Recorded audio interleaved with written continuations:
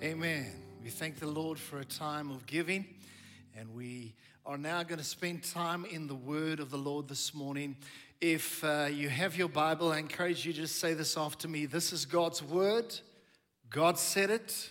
I believe it, and that settles it. It's a joy for me to share the Word of the Lord with you now, and I have preached many times on Pentecost Sunday over the years. And I felt that for today, I didn't want to look at any of my previous notes that I've shared in different sermons in the years. I've wanted just to prepare a completely fresh message for Pentecost. The title of the message this morning is Experiencing Pentecost Now. Experiencing Pentecost Now. Maybe you're taking notes and you can jot that down. And please track with me, because I believe that you will find today's message to be informative but transformative as well. And so, Experiencing Pentecost Now, that's the title of the message. You can turn so long to Acts chapter 2. We'll get there in a few moments' time. So, as I said earlier in the service, today is Pentecost Sunday. And this is a significant event in the church's annual calendar. The body of Christ around the world acknowledges and recognizes Pentecost Sunday. And what is it all about? In essence, very simply put, it's about the outpouring of the Holy Spirit upon the people of God. That's what it's about in a nutshell. But there is a lot more that needs to be said about it. But we're celebrating today the glorious outpouring of the Spirit of God on those 120 disciples on that day of Pentecost over 2,000 years ago. And it was then that God poured His Spirit upon the disciples, and the church was birthed with great power. Let me say this to you, that God never intended His church to operate without His power. No, not at all. God wants His church to be a demonstration of who He is. He is an almighty God. He is a powerful God. And God wants the church to demonstrate who He is. God wants to reveal, the scripture says, His manifold wisdom through the church. And you, the moment you become washed by the blood of Jesus, you become part of the church. And so the church of Pentecost was birthed in power. But today, we are still meant to be operating in the power of God. Many religious organizations that call themselves churches, they have a form of godliness, but they deny the power thereof. We do not want to deny the power of the Spirit of God. We want His Spirit to flow. Amen. So, we're going to read a fairly long passage of Scripture. It is 21 verses. And let me say, I don't apologize for reading longer passages of Scripture in church. It's actually the very thing we should be doing. And also, people who are hungry for God, they love the reading of His Word. So, Acts chapter 2, we're starting in verse 1 and going up to verse 21, the New Living Translation I'm reading from. It says, on the day of Pentecost. So finally, that day came. On the day of Pentecost, all the believers were meeting together in one place. But then everything changed. Suddenly, there was a sound from heaven like the roaring of a mighty windstorm. There was the sound. And it filled the house where they were sitting. Then, what looked to be like flames or tongues of fire appeared. Can you imagine this? And settled on each one of them. Remember, John said that the one that is coming after you, he will baptize you with the Holy Spirit and with fire. And right here, it's busy happening in Acts chapter 2. Those 120 believers, the first of many, were being baptized with the Holy Spirit and fire. The sound of wind, the flames that appeared and settled upon each of them. And here it says in verse 4, And everyone present was, listen to this, filled with the Holy Spirit. I want to ask you today, are you a person who is filled with the Holy Spirit? And they began speaking in other languages as the Holy Spirit gave them this ability. At that time, there were devout Jews from every nation living in Jerusalem. You see, the Jews that were scattered abroad in other nations, which had come through certain invasions in earlier years, these Jews were spread abroad in surrounding nations. And do you know that I think it was 3 times a year, the Jewish people would come and travel up to Jerusalem, and they would attend certain feasts that would take place. And so this was one of those occasions. Jerusalem was buzzing. It was filled with lots of people. And so then there were devout Jews from every nation living in Jerusalem. Now listen to this. When they heard the loud noise, these are people in the community. These are people not close to the upper room. A lot of people in the broader community, they even heard this sound. They heard this loud noise. Everyone came running, and they were bewildered to hear their own languages being spoken by believers. They were completely amazed. How can this be? They explained. If you were there, you would have probably said the same thing. What is going on here? These people are all from Galilee, and yet we hear them speaking in our own native languages. Here we are. And then there's a list of about 16 different nations. I'm not going to mention them all. But then jumping through to verse 11. Here we all are, and we hear all of these people speaking in our own languages about the wonderful things God has done. They stood there amazed and perplexed. What can this mean? They asked each other.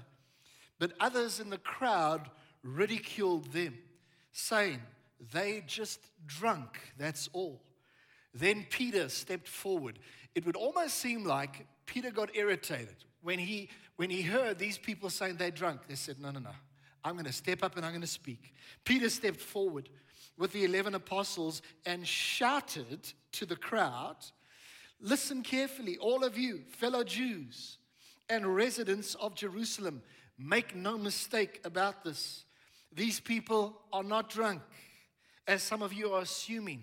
9 o'clock in the morning is much too early for that. No, what you are seeing was predicted long ago by the prophet Joel. And here he goes to quote that in the last days, God says, I will pour out my spirit upon all people. This is Pentecost.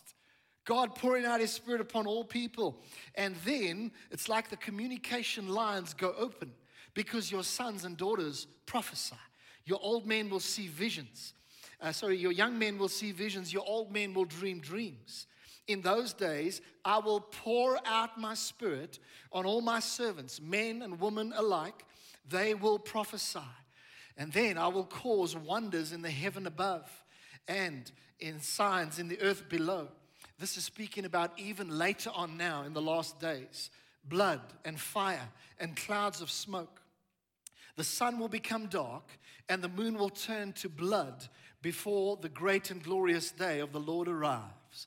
But, ending off with this verse 21, but everyone who calls on the name of the Lord will be saved. And can we just say, amen. The Lord bless the reading of his holy word. Let me tell you, this is the story of Pentecost coming and taking place. So essentially, you've got these disciples, they're in the upper room. And they had seen the resurrected Jesus Christ 50 days before he was resurrected. And he began to appear over many days. And then 40 days, at 40 days after the Passover, Jesus ascended into heaven. But before he did, he said, wait in Jerusalem. Because not many days from now, it would turn out to be 10 days. Not many days from now, you will receive the promise of the Father. And so they waited in Jerusalem. And so from the ascension until the day of Pentecost was about 10 days. Now, they had been spending these 10 days, the Bible says, in prayer and supplication, meeting together. There was a tremendous unity, a tremendous oneness of heart. And one day, while they're busy having this prayer meeting, suddenly everything changes, and God steps down into history in an amazing way, and the sound of a mighty, violent wind is heard. So much so, the surrounding community hears it. It fills the whole room. And suddenly they're filled with the Holy Spirit. Also, tongues of fire. I've never been in a church meeting where I've seen literal tongues of fire. But boy, oh boy, this sounds like an exciting one to have been in. And this tongues of fire rest upon their head. And suddenly they are filled with the Holy Spirit. Why the wind? Why the fire? They are symbols of the Holy Spirit. And the Holy Spirit was coming and indwelling the hearts of men and women. In that moment, do you know that the flame shifted off of the mercy seat of the Ark of the Covenant, and it came to rest upon the new temples? Because you and I, don't you know that you are temple of the Holy Spirit? Therefore, glorify God in your body, the scripture says. And so then, after the wind, after the flames, this language just begins to bubble out of them. And they start speaking in languages that are known in the broader region. And they start witnessing and testifying. And some people don't understand what's going on. Many don't. But Peter says, this is just the fulfillment of prophecy. And so what an amazing experience took place. And I pray that the whole Pentecost story is maybe just that little bit more alive for you today. There are 3 points I want to share based on this passage of Scripture. Number one, a deeper understanding of Pentecost. A deeper understanding of Pentecost. I would submit to you that perhaps many of us have a little bit of a shallow understanding of Pentecost, and by God's grace, I'm hoping just to take that a bit deeper. So, what does the word Pentecost mean? It's quite an unusual word, Pentecost. Well, the first part, Pente, is a Greek word for 5. Pente means 5. And if you think of the Pentagon, that military building in the States, it is a 5-sided building. That's why it's called the Pentagon. But Pente, the Greek word for 5. And then Koste is a suffix that indicates times 10. So when you say the day of Pentecost, effectively, it's the day of 5 times 10. And Pentecost, therefore, in its essence, means 50th. Would you say the word 50th? That's what it means. Pentecost means 50th because it occurred on the 50th day after Resurrection Sunday, after Passover, or Easter, as some of us call it. And it specifically refers to the Feast of Pentecost. Now, I was thinking about the Feast of Pentecost and realizing this, it did not start in Acts chapter 2. Do you know the Feast of Pentecost started way before that? What is the Feast of Pentecost? It is a feast that commemorated the giving of the law, the 10 commandments that were given in the Old Testament. And we know through Scripture that Moses received the law from God. It was on Mount Sinai. And do you know that that took place exactly 50 days after their exodus out of Egypt? Exactly 50 days later, it took place. And so their Passover happened in Egypt, and they were set free on one particular night. And then 50 days later, here they were at Mount Sinai, where God is giving the law to Moses. And this is where it was instituted. And so today still, the Feast of Pentecost takes place 50 days after Passover. Now, what's also interesting is the Feast of Pentecost is also referred to as the Feast of Weeks because it occurs 7 weeks after the Passover. And by the way, there's a picture of completeness in there because 7 speaks of completeness. And 7 periods of 7, 49 days plus 1 after the Passover brings us to the day of Pentecost. But can I take you to the specific verse where the Passover is instituted by God at Mount Sinai? Listen to it. It's a short verse. Exodus 34, verse 22. God says, "You shall observe the Feast of Weeks." That's the Feast of Pentecost. "You shall observe the Feast of Weeks, the first fruits of the wheat harvest." Just take note of that word harvest. And so what's happening is at Mount Sinai, right there in one sentence, God initiates a feast. And he instructs the people that they need to observe this Feast of Weeks, this Feast of Pentecost, annually.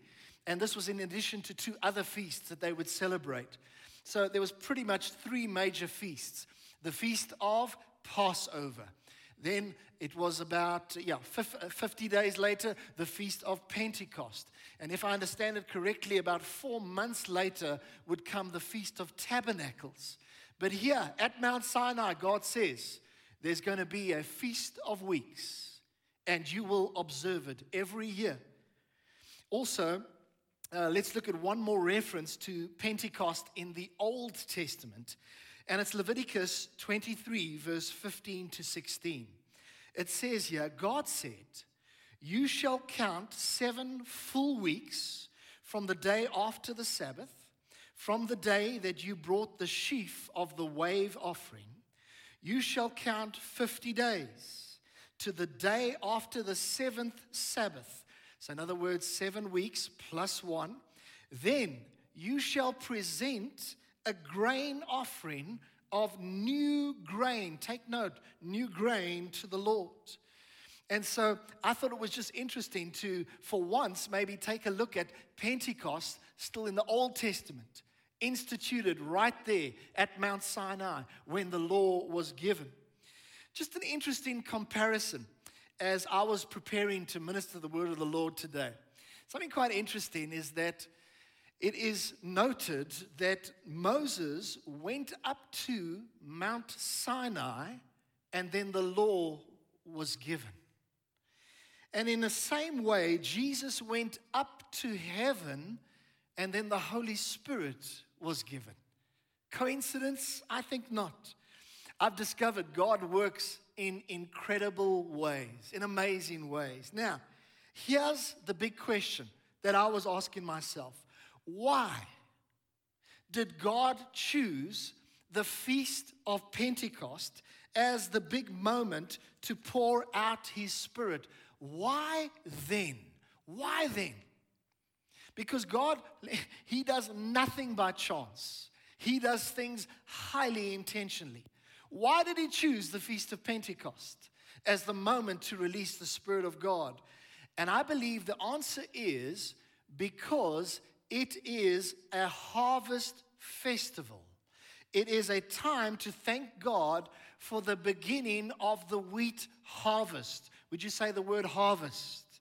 And so the first fruits of the wheat harvest at Pentecost, they were brought and they were offered to God at this time together with other offerings as well. But you know what? Can you see the significance of all of this? God was saying that it is harvest time. That's what He was saying. It is harvest time. And way before on Mount Sinai, He set up this feast, which was a feast associated with harvest. And basically God was declaring it is harvest time. And that is why, dear friend, 3,000 people were added to the church on that day. Because God was confirming His words with signs following. 3,000 people got added to the church on that day. What a confirmation. that this is a harvest festival, that God was saying that this is the beginning of the harvest, the first fruits of the harvest, these 3,000 people. But you know what? Ultimately, there is going to be this harvest extending across the face of the world, and millions and millions and billions of people will be harvested into the kingdom of God. And so I share this morning with you with great joy. And so God was saying it's harvest time. Immediately, 3,000 souls were added on the day of Pentecost because it was a confirmation of harvest time. And do you know that a further 2,000 were added shortly thereafter in Acts chapter 4? So there were 3,000 in first, and then there were 2,000. And that doesn't include, that's just the men that was specifically referenced there.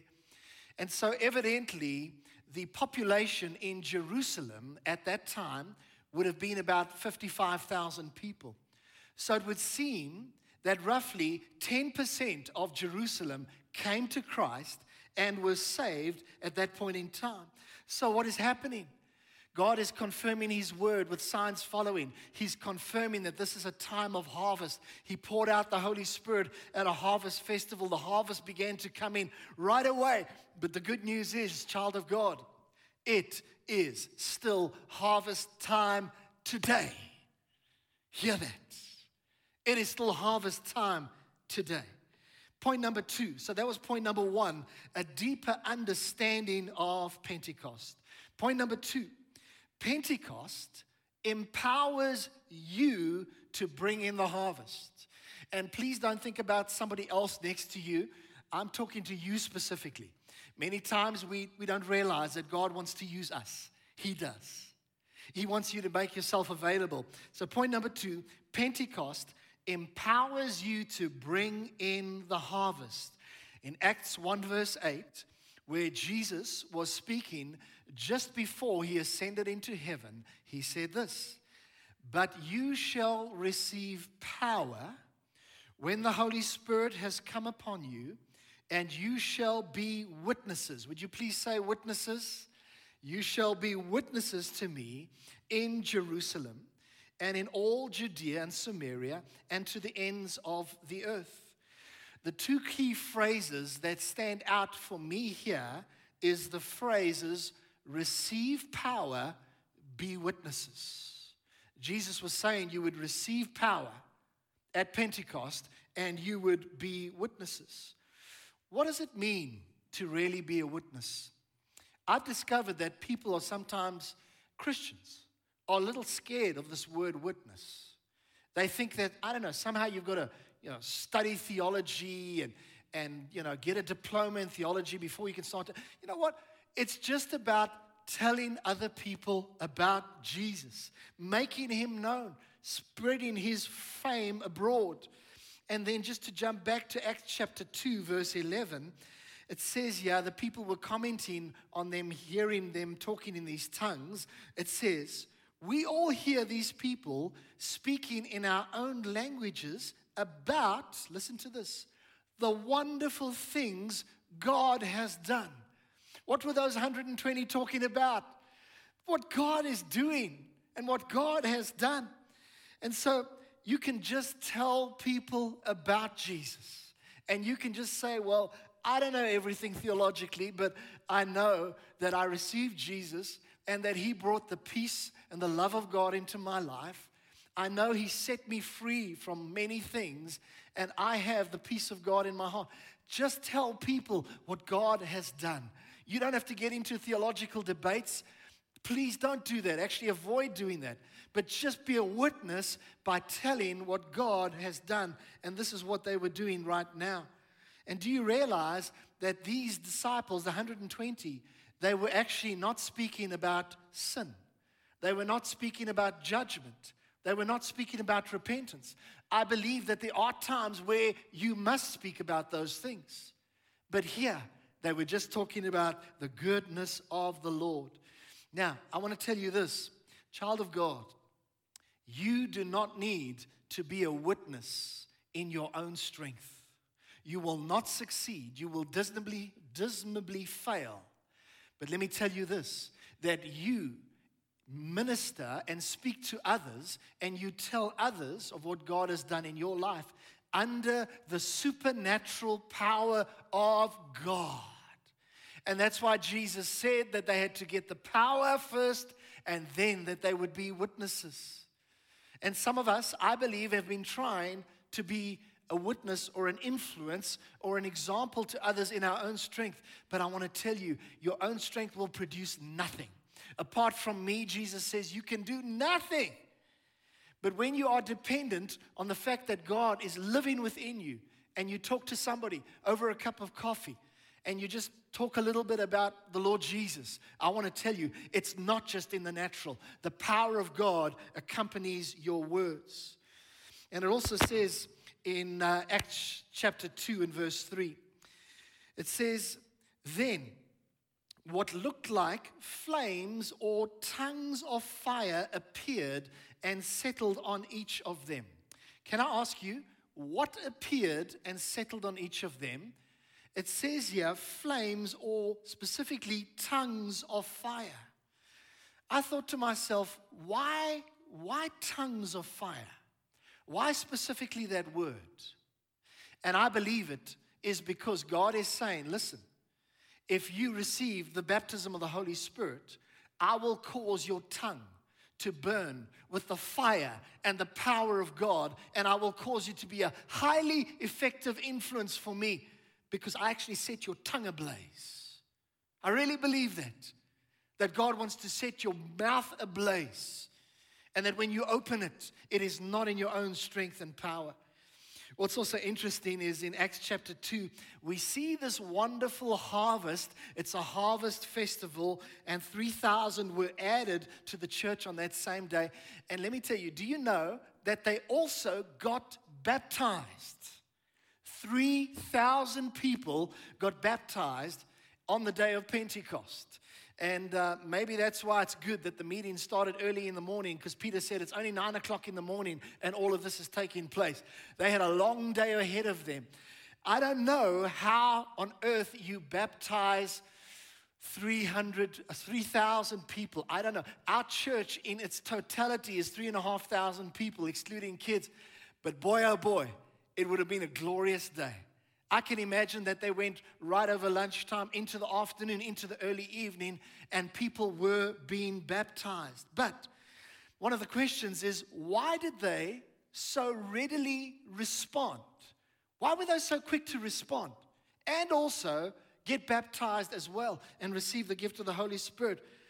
I believe it's because the fields are ready for harvest. White unto harvest. Jesus had said earlier in John 4 verse 35, he said, do not say, there will be 4 months and then the harvest comes. Behold, I, the Son of God, say to you, lift up your eyes and look unto the hills, for they are already white unto harvest. And so I believe that God was just showing that people are ready to come to Jesus Christ. I know that there are many people as well that are stuck in their ways and they don't want to soften their hearts to God. But I want to tell you, according to Scripture, the fields are ready for harvest, and Pentecost empowers you to influence those around about you to bring in the harvest.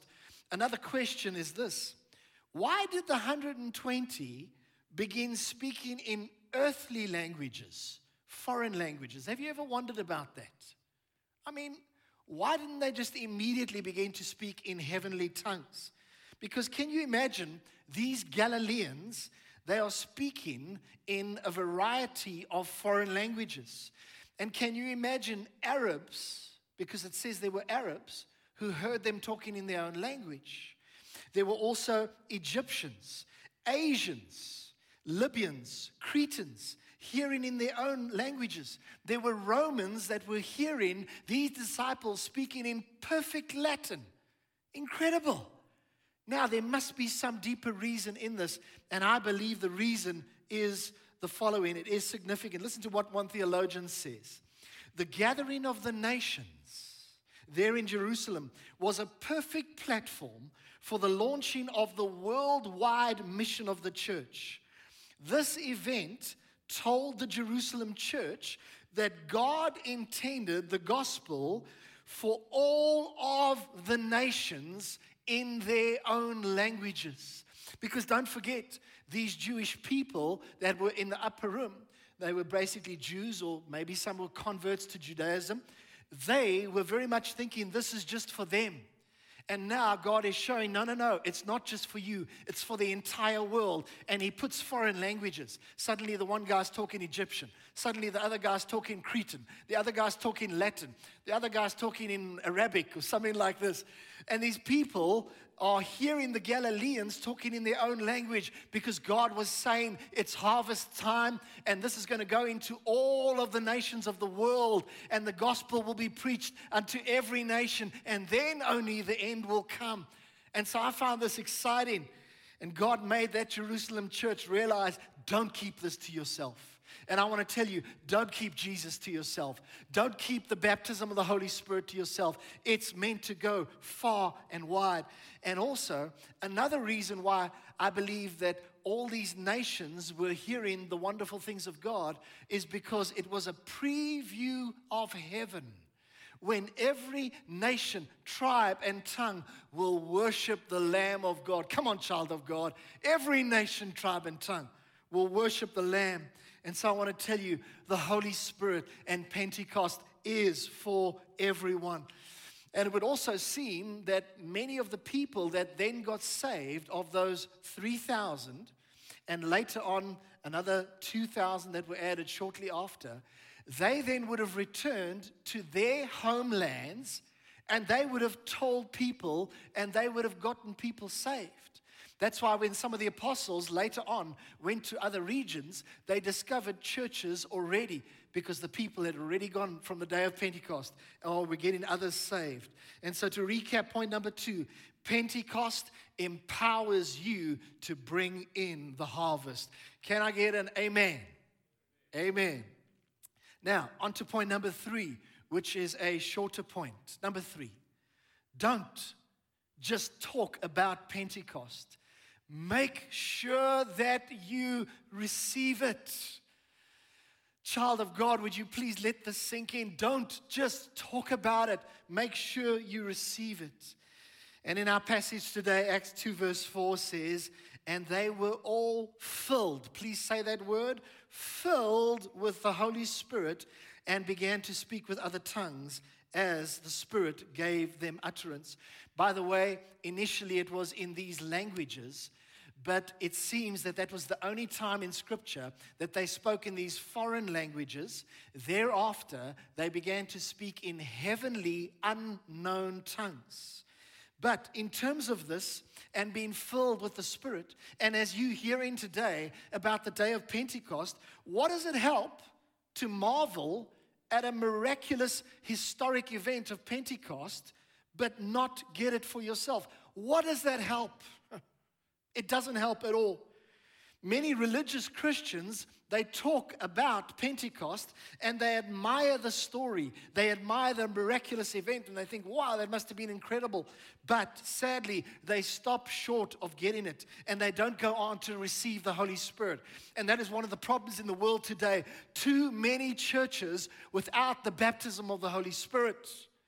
My dad was running a church for 3 or 4 years from 1963, and he could not get the church to grow and have the life of God. But then he opened up to the fullness and the baptism of the Holy Spirit, and everything changed. The church went from building to building to building, growing in leaps and bounds. By the time he passed away, it was the second largest church in South Africa. Why? Because he had discovered you cannot just hear about Pentecost, but you need to realize and believe it is for now, and you need to take it and make it your own. You need to receive the fullness of the Holy Spirit. And so this story of Pentecost is not meant to just get you all comfortable. It's really meant to shake your bones. It's meant to get you moving. And it's meant to stir such a godly hunger within you that you begin to cry out to God and say, God, I must have the baptism, the outpouring of the Spirit now. I cannot wait any longer. It should cause a shaking of you. And those bones beginning to come to life and God's Spirit beginning to work in an amazing way. Now, in that upper room, there were 120 believers. That means, as I understand it, there were the 12 disciples, there were the 11, and Judas was replaced by Matthias. So there were the 12 disciples and 108 others. And do you know what? The wonderful thing is, every one of them received the Holy Spirit. A flame of fire went to rest on every single one of them. Because once again, I say to you, the Holy Spirit is for every child of God. And so afterwards, do you know what? These people, these 120, they had no doubt that they had received it. They had no doubt they had received the baptism of the Spirit of God. And you too can know for sure that you have received the baptism of the Holy Spirit. I'm moving to one last scripture that I want to read and comment on. And I believe that this is an important scripture to speak about also on the day of Pentecost. John 7, verse 37 to 39. On that day, on the last day, that great day of the feast, I understand that this was actually the Feast of Tabernacles now that the Lord was speaking at. Jesus stood and cried out. And I just want to say, when it says he stood and cried out, I believe that talks of like an appealing to people, a calling out to them to respond, see the passion. He stood and cried out saying, if anyone thirsts, and I'm saying this to you today, if anyone thirsts, let him come to me and drink.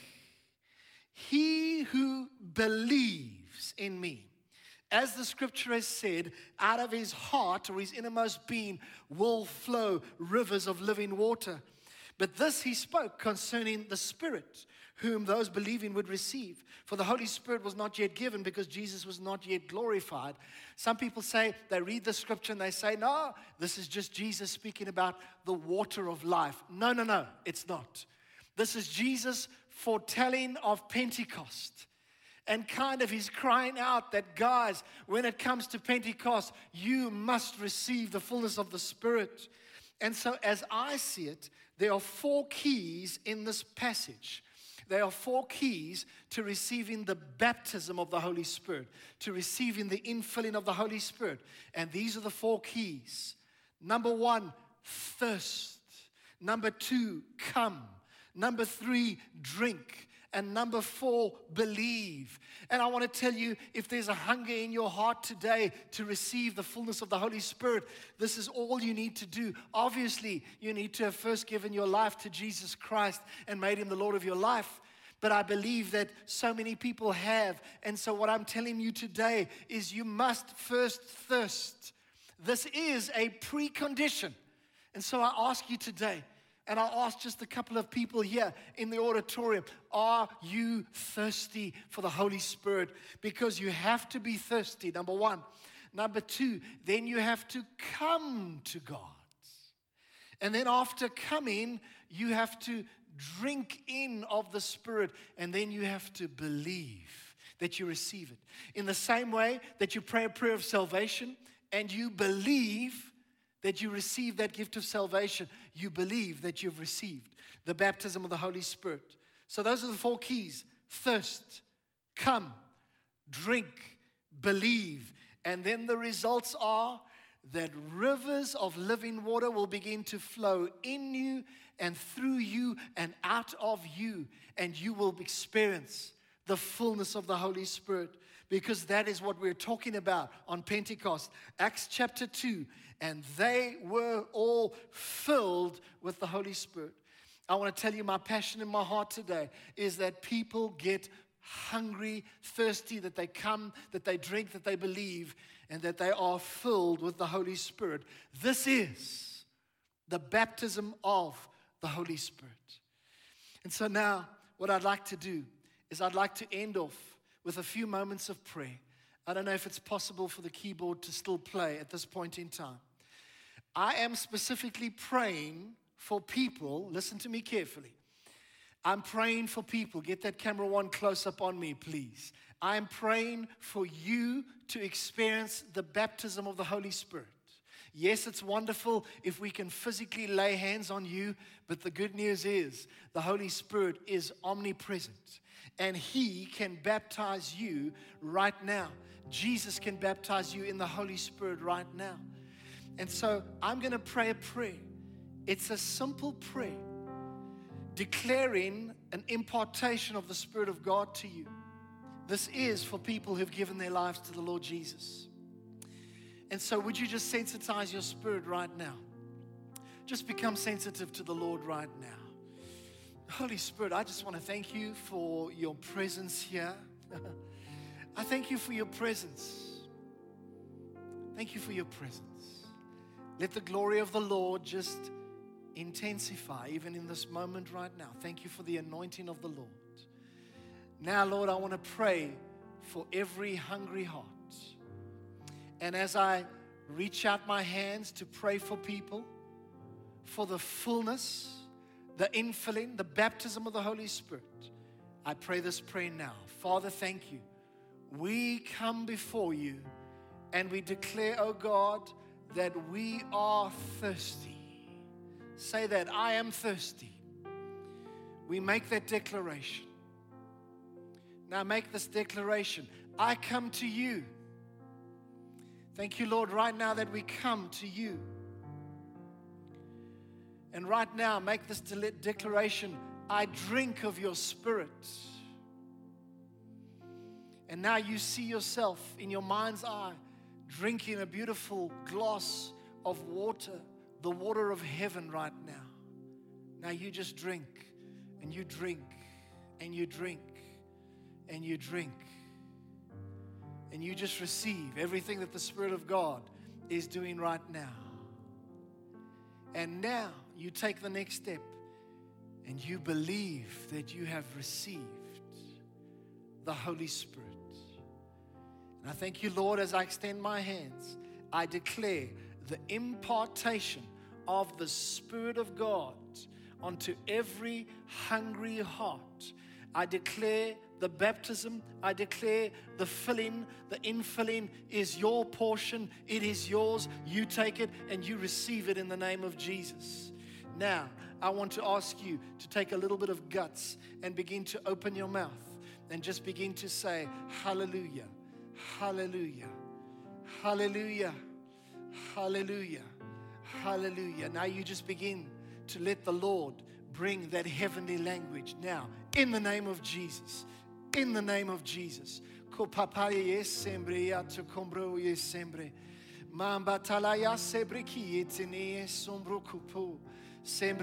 just begin to pray. Now, begin to move beyond the hallelujah. The hallelujah is just the start. And you just begin to let just a few syllables just begin to come out of your mouth. This is the way it begins. Your tongue doesn't have to sound like mine. It can probably sound completely different. But you receiving the baptism of the Holy Spirit, I believe it and I declare it by faith in Jesus' name. So, Father, thank you now that they will begin to speak in these tongues.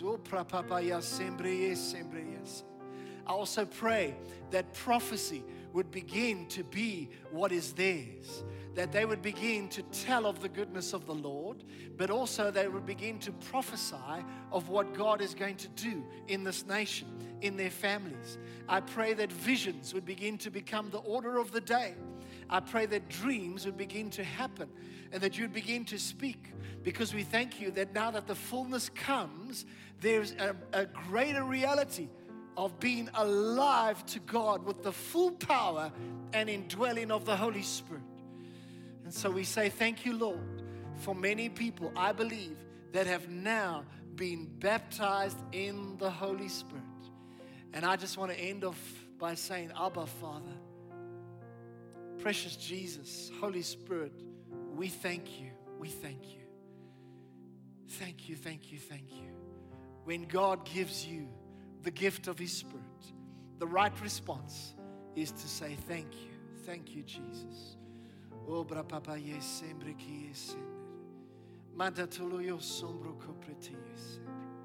So we thank you, Lord, that this has been a glorious Pentecost Sunday.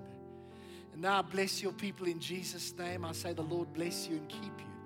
The Lord make his face to shine upon you and be gracious to you.